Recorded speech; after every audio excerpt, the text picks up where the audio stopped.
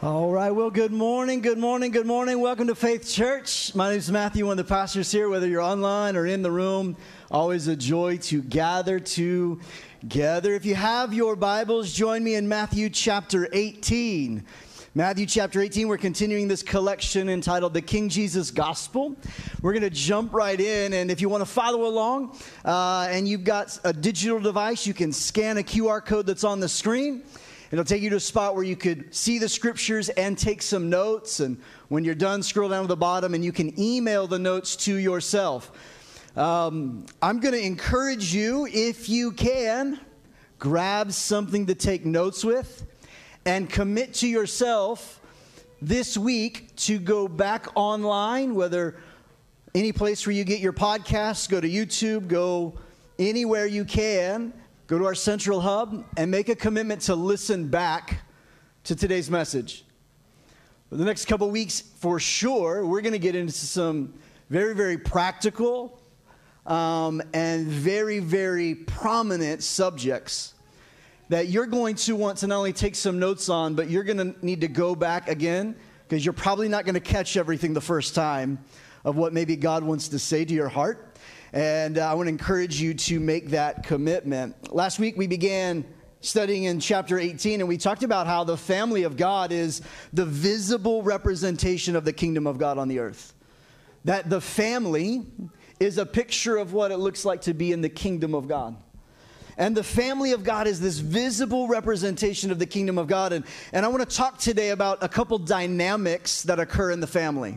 Some dynamics that require us to pursue relationships, and a dynamic that requires us sometimes to make peace with people in a relationship.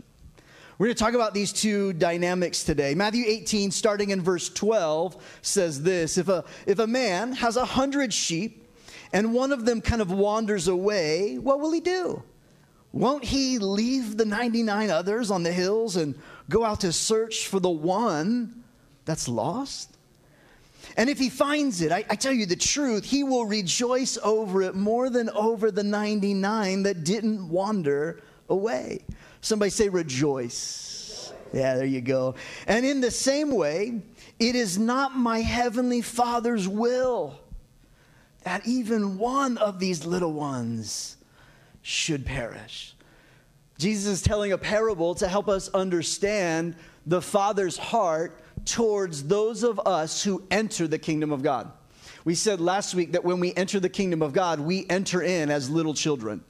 That we come in like little children into the family of God. And there is this growing and discipleship and maturation process that God wants us to walk in and walk through. But we all come in the same way. We all come in as little children, as these young ones that come in. And God is so committed to his family that he doesn't want any of those young in their faith, any of us who are just growing and learning and starting to explore what that looks like. He doesn't want any of us to be snatched away, taken away, doesn't want us to be led away, and he definitely doesn't want us just kind of lost and meandering and wandering. But the good news is that we need to understand that as followers of Jesus, as the people of God, let me say it this way: we are the sheep of his pasture, Scripture says. We are sheep of his pasture. We all make a mess and sometimes need cleaning up after. We all get stubborn and bullheaded and want to run our own way, and we need people to kind of correct us back to make sure we stay in the places where we need. We are the sheep of his pasture. One commentary speaking of this passage says this, that this parable of the wandering sheep shows the pastoral concern of our Father in heaven for us, his little ones. And verse 10 shows that it was told as a model also for the concern we should also have for each other as little ones. The temptation to look down on less confident or less successful disciples and fellow believers, and therefore to ignore their own pastoral needs, sows and demonstrates an attitude that is out of tune with God's concern. We are the sheep of his pasture, and as sheep, we are people who often need pursuing. We are people who need pursuing, and we need to do the pursuing. There are people that need encouragement and drawn in, and people that we look around and recognize, wait a second, this is somebody who's a part of our family, who's getting to know us, and I haven't seen them for a little while, and I need to make sure that they're okay. I saw a concerned look on their face. I want to go and I want to make sure they're okay. That's something we all do as fellow believers in the family of God. Sometimes God puts somebody on your heart, and you may have not seen them for a little while, or maybe you've connected with them for a little while. They started going to the 10:45 service instead of the 9 o'clock service, and you haven't seen them for a little while, and they're kind of just on your heart and mind. It is right for you to begin praying for them and to reach out to them. But can I just also say that if you're one of those who have kind of been drifting and adrift and you haven't been engaged or connected in the family of God, and you're getting your feelings hurt because nobody's called you, nobody's checked up on you, nobody's come to your house and interrupted your life to sit on your couch for unwanted amounts of time,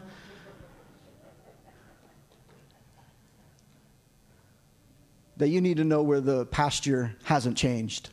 And you can come back to the pasture yourself too.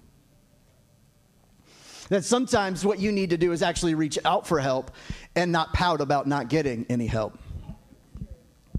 We all, though, need to recognize that we are the sheep of his pasture. We are also ones caring for one another, and God is looking for us. And we can reach out to those, not to interrogate them. Where you been? What you been doing? Why haven't I seen you? What's wrong with you? You don't need to interrogate people. But you can express your loving heart for them.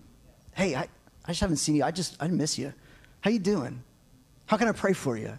Can I just speak blessing over you? Can I encourage you? What's something I can do to make your day better today? It's great to express your heart to people. I will often send messages to people who I've just, in my mind, they've just come to my mind and heart. And I just send a message, connect with them. And never, please, this is my one, but I hope everybody hears this and remembers it forever. Never am I trying to reach out to give somebody a guilt trip because they haven't attended church. Dear Lord.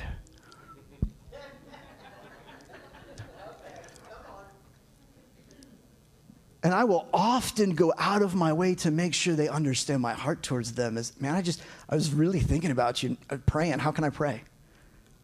That's part of my pastoral concern in our lives. It's not a, let me Gestapo check up on you and I'm going to send my goons out to hunt you down and that's not what it looks like, because we all need pursuing at times. We all need pastoral care at times. Did you know, this is kind of a made-up statistic, but I believe it to be true, because 78% of all statistics are made up. This is called intelligent humor. Some of you are catching on, and some of you aren't quite there yet. Have another cup of coffee, get an extra hour of sleep again. We'll see. Come back and listen again. I really do believe that 90% of pastoral care is just having somebody present who cares. They don't have to have the title pastor, clergy, staff member. When you show up in someone's life and you care, you are demonstrating pastoral care. And we care one for another because we are the sheep of his pasture. And this parable is telling us all as people of God, the family of God, that we are coming to one another, pursuing one another, caring for one another. This is why we do things like connect groups here at Faith Church. So that in your group, that is the dominant place where you're going to find support and care when you need it. People who are going to know what's going on in your life, notice when you're missing. This is small groups, and these connect groups are one way we help a big church feel small. You don't need to know everybody. I have found that people who feel like they need to know everybody are just busybodies.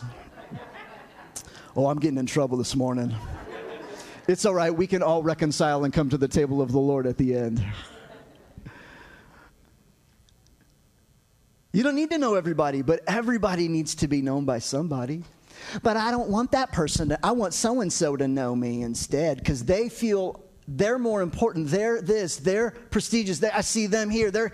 What are we doing? We're automatically creating a divisiveness in our own heart and mind that this passage is actually going out of its way to let you know that's the wrong attitude and heart to take. We are the people of God. We are the sheep of his pasture. We all need pastoral care from time to time. And that's why we have connect groups. That's why we do a care and outreach team to help facilitate and be present in people's lives who maybe haven't connected in a group yet. We have some structures and systems in place. People want to come, hey, pastor, I need some care, some counseling. Can I meet with you? One of my first questions often is, who's your connect group leader? Go talk with them. Because they're better equipped to walk in life with you long term. That doesn't mean I won't meet. I meet with people all the time. My schedule is continually filling up, meeting with. I enjoy one-on-ones and connecting with people, help people take a next step. This is one of the things I love. I love being a pastor, but I also love pastoring people, not out of a title or a role or a responsibility, but because I'm a person of God. I'm part of the family of God, and it's something we do as the people of God. We care for one another. You know, today's a special day for Amber and I. Today, on this day, 6 years ago, we were installed here at Faith Church as the lead pastors at Faith Church. And yeah, thank you. That's not what I was saying. We have no plans to go anywhere. This isn't like setting you up for something coming. There's no like punchline to that.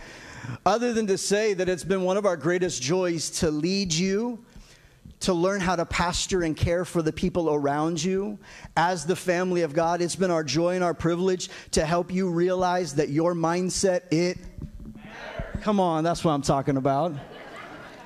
It does, it matters. And your mindset as it relates to the people of God that you sit on the same row as you, that sit in the same section of you, it matters a great deal. And we all need pastoral care from time to time. But not only do we need pastoral care, we are the people of God. And there's this moment of recognizing that we also need pastures. Not pastors, but pastures. Places of refreshing. I think that one of the things that is deeply true of our hearts for you as an individual is that you would become a person that is life-giving. That you would become an oasis of God's love for the people around you. That you would become someone who recognizes that I can create an open space for people to find refreshing. That we can be open with other people. We don't have to be closed off in our lives. We don't need to be isolated in our lives. I've had a growing conviction over the last couple years that in order to be a part of the people of God, you need an individual commitment to the people of God, but it is not something that you do in isolation. And for too long, we've used the excuse that we are introverts, and what we really mean is we want to stay isolated. Being an introvert just simply means you need time alone in the open to recharge. Why do you need to recharge? So you can re-engage with people.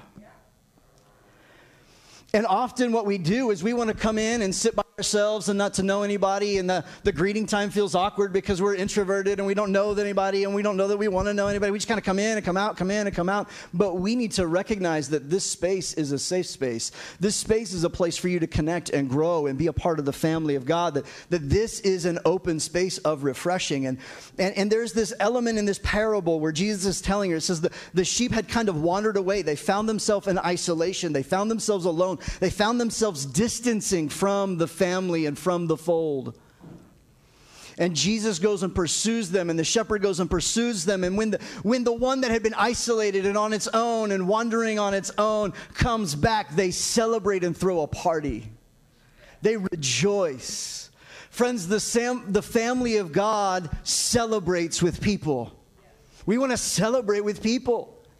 But you know why a lot of people don't want to be celebrated when they've kind of wandered away and lived in isolation for so long? Because shame is controlling them. Shame happens in the shadows and in the secrets. Shame happens because we're trying to just stay secluded. And we never are included in that way. Shame is an interesting thing. Shame keeps us away. Shame keeps us assuming things about other people. Shame speaks to us in so many ways. And the remedy to getting rid of the shame controlling you is actually to share. Look at 1 John 1, verse 6 and 7. It says this, so we are lying if we say we have fellowship with God. Oh yeah, I fellowship. I go to this church. I fellowship with these people. We're lying if we say we fellowship with God, but we go on living in spiritual darkness because we're not practicing the truth. So the context of this is having good relationships. That's the context. But if we are living in the light as God is in the light, then we have fellowship with one another. And the blood of Jesus, his son, cleanses us from all sin. There's this sense of when I share life with someone else, I'm then living in the light.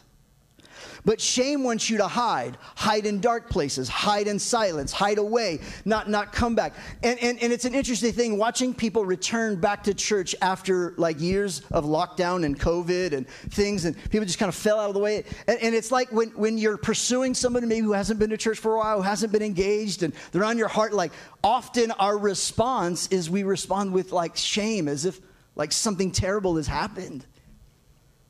If you want to remove shame, you need to share openly about some things. Shame only exists in places where we live in the shadow and we're holding on to a secret. So share. Communicate. Hey, yeah, no, you're totally right. I haven't been there. I haven't been connecting. I haven't been doing well. I haven't been this. Share openly. When you share openly, you're allowing other people to celebrate and be there with you.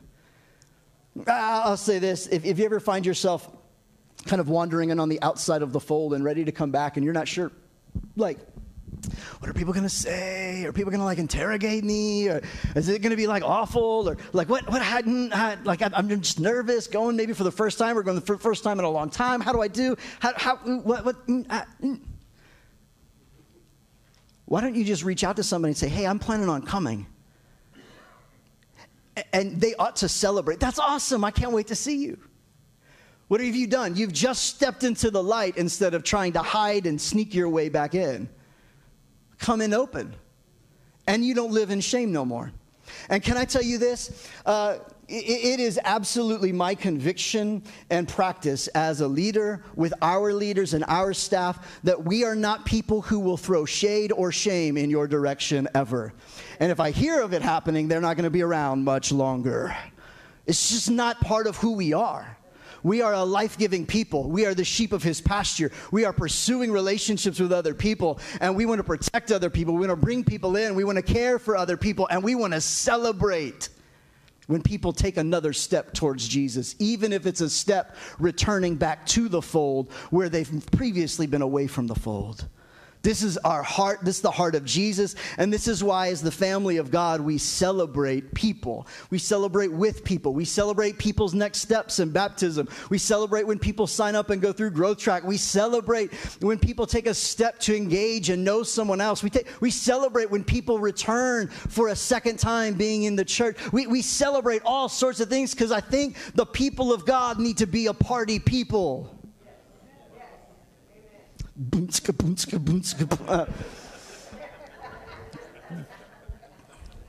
Like,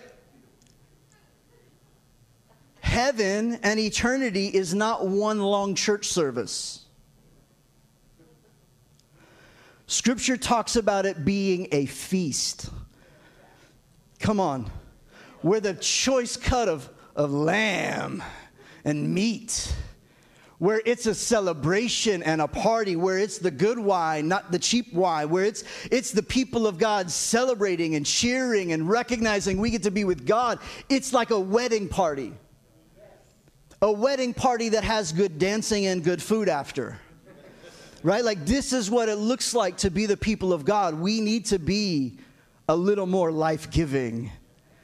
Come on. That's why I don't have a problem with people laughing and having a good time in church. Because if you're not having fun and you're not full of joy following Jesus, you're not following the real Jesus, or you're doing it all wrong. We celebrate with people and celebrate people as the family of God. But oftentimes we don't celebrate because we've grown cynical.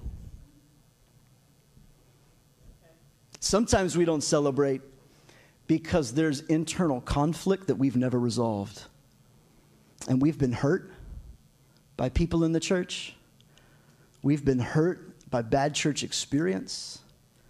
And we have a hard time celebrating and leaning in and connecting because we're just triggered all the time. And that's not how God wants you to live.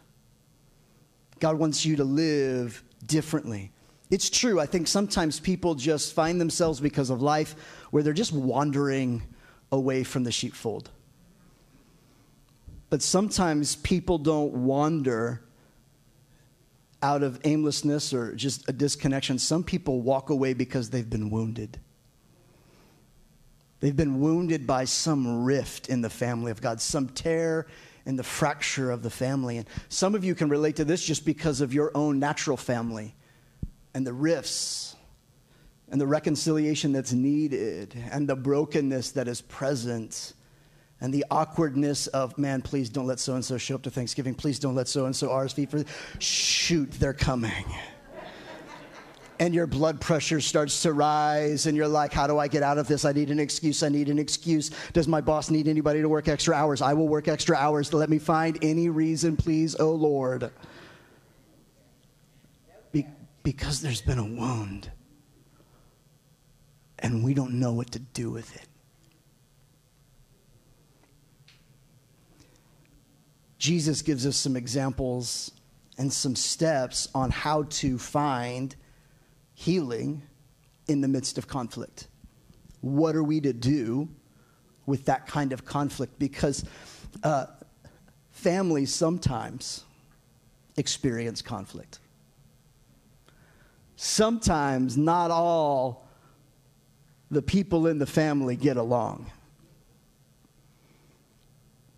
Because we're all imperfect people.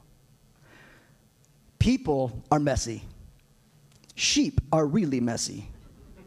And church people are equally messy. They just like to pretend like they're not. Jesus gives us some thoughts on this, and the passage continues in Matthew 18, starting in verse 15. He says this: if another believer sins against you, go privately and point out the offense. If the other person listens and confesses, bringing things back into the light, you have won that person back. The relationship has been saved. But if you are unsuccessful, then take one or two others with you and go back again, so that everything you say may be confirmed by 2 or 3 witnesses. If the person still refuses to listen, then take your case to the church. Then if he or she won't accept the church's decision, treat that person as a pagan or a corrupt tax collector. I tell you the truth, whatever you forbid on earth will be forbidden in heaven, and whatever you permit on earth will also be permitted in heaven. I tell you this, if 2 of you agree here on earth concerning anything that you would ask, man, my Father in heaven will do it for you. For where 2 or 3 gather together as my followers, I am there among them.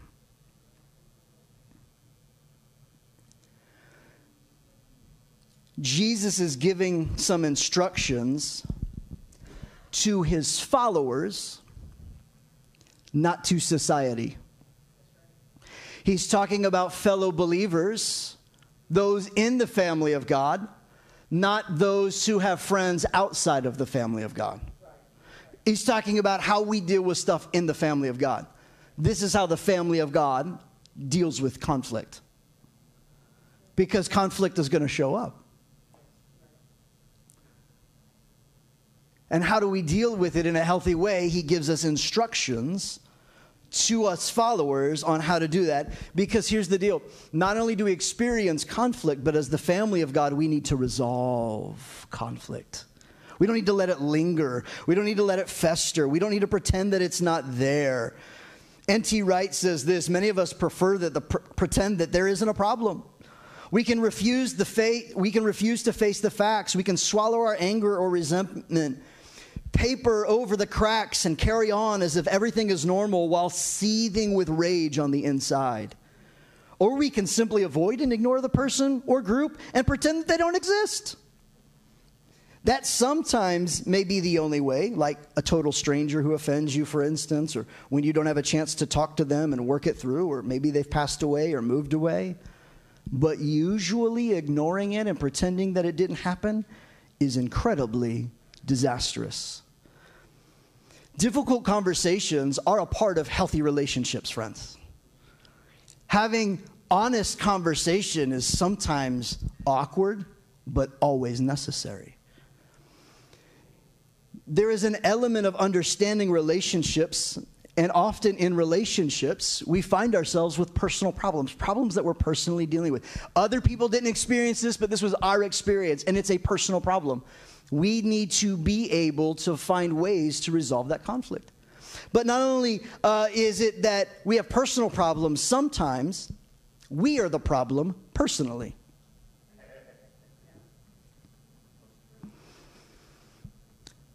If drama is always around your life, just drama, man, all the drama, there's only one common denominator in all of those dramas. It's you.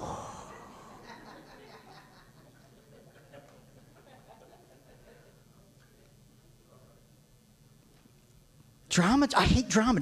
Everything's so dramatic. Everything's drama here, drama there, and this friend, and this family, and this thing, and that thing. If drama's always around, it's always around you. And we have to learn to deal with that. We have to change. We need to recognize that. We need to repent from that. We need to grow up. Friends, being in the family doesn't mean that you're going to get your way all the time. Some of you need to stop being petty, stop being disgruntled, and stop being divisive. Grow up and quit being childish.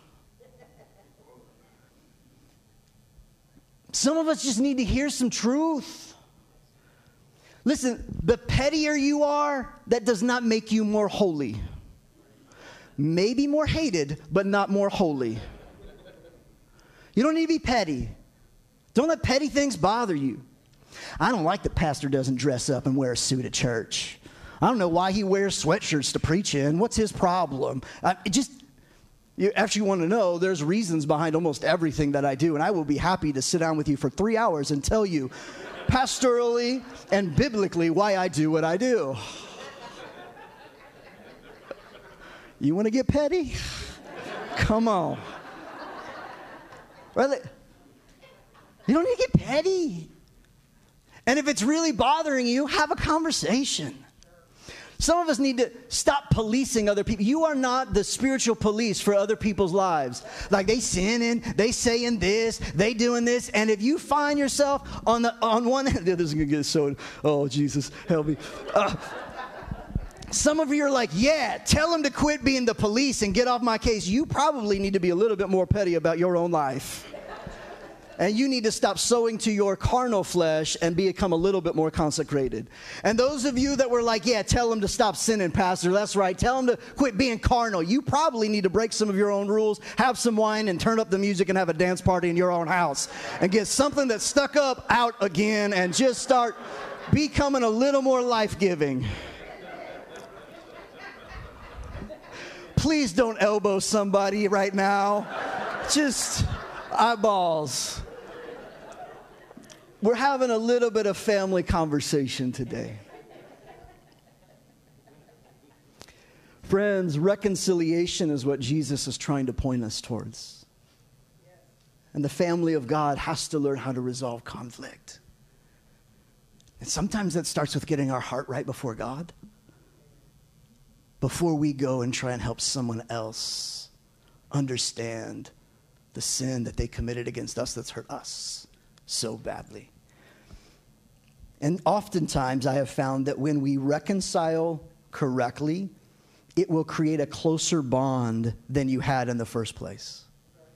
Look at what Scripture says about reconciliation. Romans 5:10, for since our friendship with God was restored by the death of his Son, while we were still his enemies, we will certainly be saved through the life of his Son. Reconciliation cannot happen unless something within you dies. There's a death that's always required, a sacrifice that's required for reconciliation to occur in some way, shape, or form. 2 Corinthians 5:18 and 19, this is the word of God. And all of this is a gift from God, who brought us back to himself through Christ. And God has given us this task of reconciling people to him. For God was in Christ reconciling the world to himself, no longer counting people's sins against them. And he gave us this same wonderful ministry and message of reconciliation. Ephesians 4:2 and 3. Always be humble and gentle. Whether you got an extra hour of sleep or you lost 3 hours of sleep. Always be humble and gentle. Be patient with each other, making allowances for each other's faults because of your love. Make every effort to keep yourself united in the Spirit, binding yourselves together with peace. Binding yourself together. You can't live in autonomy and be a part of the kingdom of God. There is a togetherness that is manifesting the presence of God when we don't live by ourselves, but we live among the family and the people of God. There is a connectedness that is required to experience the consecrated nature of the presence of Jesus in our lives. Ephesians 4:32 says, instead, be kind to one another, tender-hearted, forgiving one another, just as God, through Christ, has forgiven you. Now, next week, I'm going to take the whole message to talk on the subject of forgiveness. How do you do it? What is it? Why is it required? How do you do it when you don't feel it? How do you do it when it's been historically difficult and it's not one event but years of events? How do you walk in the forgiveness of God when you don't even feel forgiven by God yourself? We're going there next week. Forgiveness is a huge part of this reconciliation. And I don't want to ignore that. I just want to set it aside for a minute because I want to give you a whole week just on that subject. Know that forgiveness is part of this equation. Ephesians 2 verse 16 says this, and that he might reconcile us both to God and in one body through the cross, thereby killing hostility. You know those hostile feelings you feel towards someone else? That make you want to leave and go somewhere else and hide? Those hostile feelings that you feel that sometimes are occurred in relationships, that hostility. Did you know that one of the ways that we've had to be reconciled is the hostility that God had towards us while we were still in our sin? In fact, another word for hostility is this word opposed. James chapter 4 says that God opposes the proud. The people in their own pride and arrogance who are diminishing the pain, that didn't happen, it's not a big deal, whatever, I'm not going to deal with it. People who want to pretend, it'll be fine, we're just going to move on, it'll be fine, whatever. And people that are constantly petty and annoyed by everything. People that are unwilling to humble themselves and apologize when they've done wrong. People who are so prideful they can't even hear when someone else needs to come and be honest with them. Hostility. Opposition. Jesus came to remove that from our midst so that we can remove it from our relationships. The aim of having these conversations, of going to somebody personally. If that doesn't work, taking another with you to have this conversation. If that doesn't work, getting involved with the church and having leaders in the church help to mediate a conversation. And if that doesn't work, there are steps that he says to take. But the goal in all of these difficult conversations and all of these hard conversations is to win our brother over with restoration, not to punish them. If somebody has done you wrong and your whole intent is to go and meet with them and gaslight them, don't go. Get your heart right first. You don't need to go gaslighting people. You don't need to take it to the public forum of Facebook and let the world know what they did and shout it from the rooftops and just gaslight them and tear them a new one and let them know how you feel. I'm going to be honest today, Pastor. I'm just going to let them know how I feel. Well, you might want to hold off for a minute. You need to come back and come back to this. Listen, we want to confront and pursue relationships for reconciliation, not for condemnation. If you're going to have a conversation just to make someone feel bad, you're going into the conversation wrong, and it's not going to produce the fruit that you want. But sometimes, not sometimes, always, a conversation is really necessary if you're going to continue having a relationship with them. Let me give you 3 things, really practical, to help you reconcile conflict in your life. In the church, in business. These are principles that apply in our society, our world. 3 things to help you understand conflict. It's really simple. Number 1, close the gap. Number 2, close the wound. And number 3, close the chapter. Close the gap. The first gap you have to close is your mouth.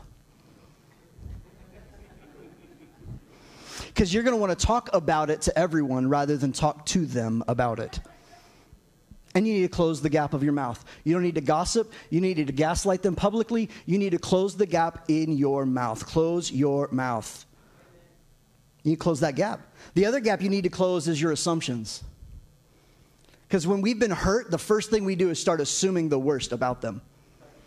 And your assumptions are in the way of finding peace with one another. Matthew chapter 5, verse 9, look at how Jesus says this. He says, blessed are the peacemakers, for they will be called, don't miss this, the sons of God. The hallmark of being in the family of God is that you know how to resolve conflict, not ignore it. Being a part of the family of God looks like being willing to have a conversation with somebody, and in that conversation find reconciliation and make peace. Friends, you cannot make peace if someone wants to make war. That's true. But you also cannot make peace if you are just assuming they want to make war either. And until you've had a conversation with them about their receptivity, quit assuming the worst about them. Close the gap on the expectation. Close the gap on the assumption. Actually have a conversation. And the last gap you have to close is your distance. Don't let a lot of time go by. And don't try to do it at a distance. Do it face to face. Don't do it over text. Do it face to face. Don't do it over email. Do it face to face. Close the gap on the distance. You have to close the gap. If you want to resolve conflict, we have to get good at closing the gap. Number 2, we have to close the wound. Sometimes closing the wound requires, if we're the one being confronted, that we make reparations and we repair any way we need to. Sometimes closing the wound looks like just accepting responsibility for your part of it. Just accepting the responsibility. Accepting the pain that you caused. Accepting the damage. Accepting responsibility. You have to repair with some humility, though, too. You have to close the wound. Dr. Burns is a counselor and a Christian, and he says this: when you're closing the wound and having conversations with somebody that you're in conflict with, you have to mean what you say. You have to say what you mean. And you can't be mean when you say it. There's some humility involved to have a conversation. You have to close the gap, close the wound, and sometimes, not sometimes, all the time, you need to be able to close the chapter. If you're going to resolve the conflict, you have to be able to close the chapter. Closure doesn't always mean restoration to the same relationship status as was before.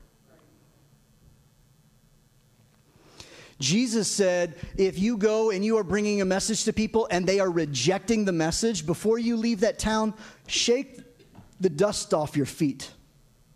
Sometimes closing the chapter means, getting closure just means you just have to shake off knowing I went to them, we closed the gap, and we talked. We talked about the wound. I've tried to get closure and get that right. But at the end of the day, we've gone through the steps. We've gone to them personally. I've gone to them with other people. I'm not trying to gaslight. I'm really trying to find reconciliation, not bring condemnation to them. I'm not trying to point out their wrongs just to point out their wrongs so that I feel better about being right. I really want this to be fixed. I want the conflict over. I want to clear the air. I want to get the wound cleaned out so that it can be healed by the Lord. And I want to do these things, and I'm trying to close the chapter, but sometimes you just have to shake it off, and recognizing that closing the chapter just means, hey, we're done with this, and I'm not opening that chapter up again. Sometimes going your separate ways amicably is the right thing to do, because closure doesn't always look like restoration. It can, and hopefully it will. But sometimes it doesn't. Paul and Barnabas had some conflict with each other in the early church in Acts, and they decided to go their separate ways. They did it amicably. They kept celebrating. They recognized they were in the same family, doing some different things. Sometimes you have to just go your separate ways. And the same is true within the family of God, within the people of God. Sometimes you just need to start going to another church. But you can't go to the other church just slipping out in secret. You actually need to leave a church well. Can I just pastor you through the times when maybe your friends have to leave a church, because you will never, ever feel like, oh, I gotta get out of here. I mean, why would you leave such a good thing? You might have friends, though, one day that need to close the chapter within the family where they've been worshiping. Can I just give you some real practical things? Number one, you have to communicate and pursue closure when you're closing a relationship off. Communicate. As a pastor, I much prefer when people invite me into the process rather than just inform me of a decision. But by all means, please at least inform us. You're not going to get shame and shade. We want you to go to an environment where you're going to flourish, wherever that is. That's our heart from day one, and it continues to be our heart and our posture as a leadership and a team here. When you leave, communicate for that closure. No, when you leave, make a commitment to not gossip. Philippians says, whatever thing is true, noble, praiseworthy, just, think on these things. Philippians 4 talks about, and that the peace of God will guard your heart and your mind in Christ Jesus. That whole section is a scripture and a section about reconciling relationships in the church. So whatever's true and noble, if you can find common ground, if you can find something praiseworthy about the relationship, praiseworthy about the experience, praiseworthy about the house, just commit to only saying and talking about those things. That's the right way to do that, to close the chapter on any relationship. But even when you're leaving a church, you close the chapter that way. And then finally, you need to choose to bless generously. Generosity cleanses your palate from having a bad taste in your mouth. Generosity shows that your heart is pure towards that person in that relationship. When you have to find closure, when you have to close the door, when you have to close the chapter, do it in a way that blesses and is generous towards that person, towards that organization, towards those leaders, towards that relationship. Do it in a way that blesses. Be generous in that way, because something good happens in your heart when you do that. Friends, the family of God has to come to a place where we know how to resolve conflict.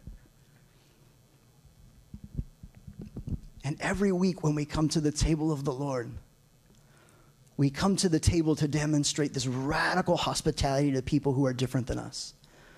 And we come to celebrate the returning of those who are maybe coming to be reconciled with Jesus. And we come and we celebrate at the table those whom we are in relationship with. This is why we come to the table when we come. Would you stand to your feet with me? Hey, friends and family, I hope today's message was life-giving for you. I want to ask you to take a next step and go ahead and click the subscribe button so you never miss another chance to have an encounter with God. And while you're at it, take another step and share it with a friend. Maybe post it on your social network or text a coworker the link. And when you do that, you are partnering and get to be a part of seeing faith come to life in them. Hey, if Faith Church has made an impact in your life, if these messages are helping you gain traction in your faith, would you consider partnering with us financially? When you do that, it helps us widen our reach so that more people can have an encounter with the real Jesus. You can find information and ways to give on our central hub, faithchurchks.org. If you live in the Southeast Kansas region, we'd love to see you in person at one of our Sunday services. You can find those times on our hub as well, faithchurchks.org. Hey, remember this, God is for you and we love you.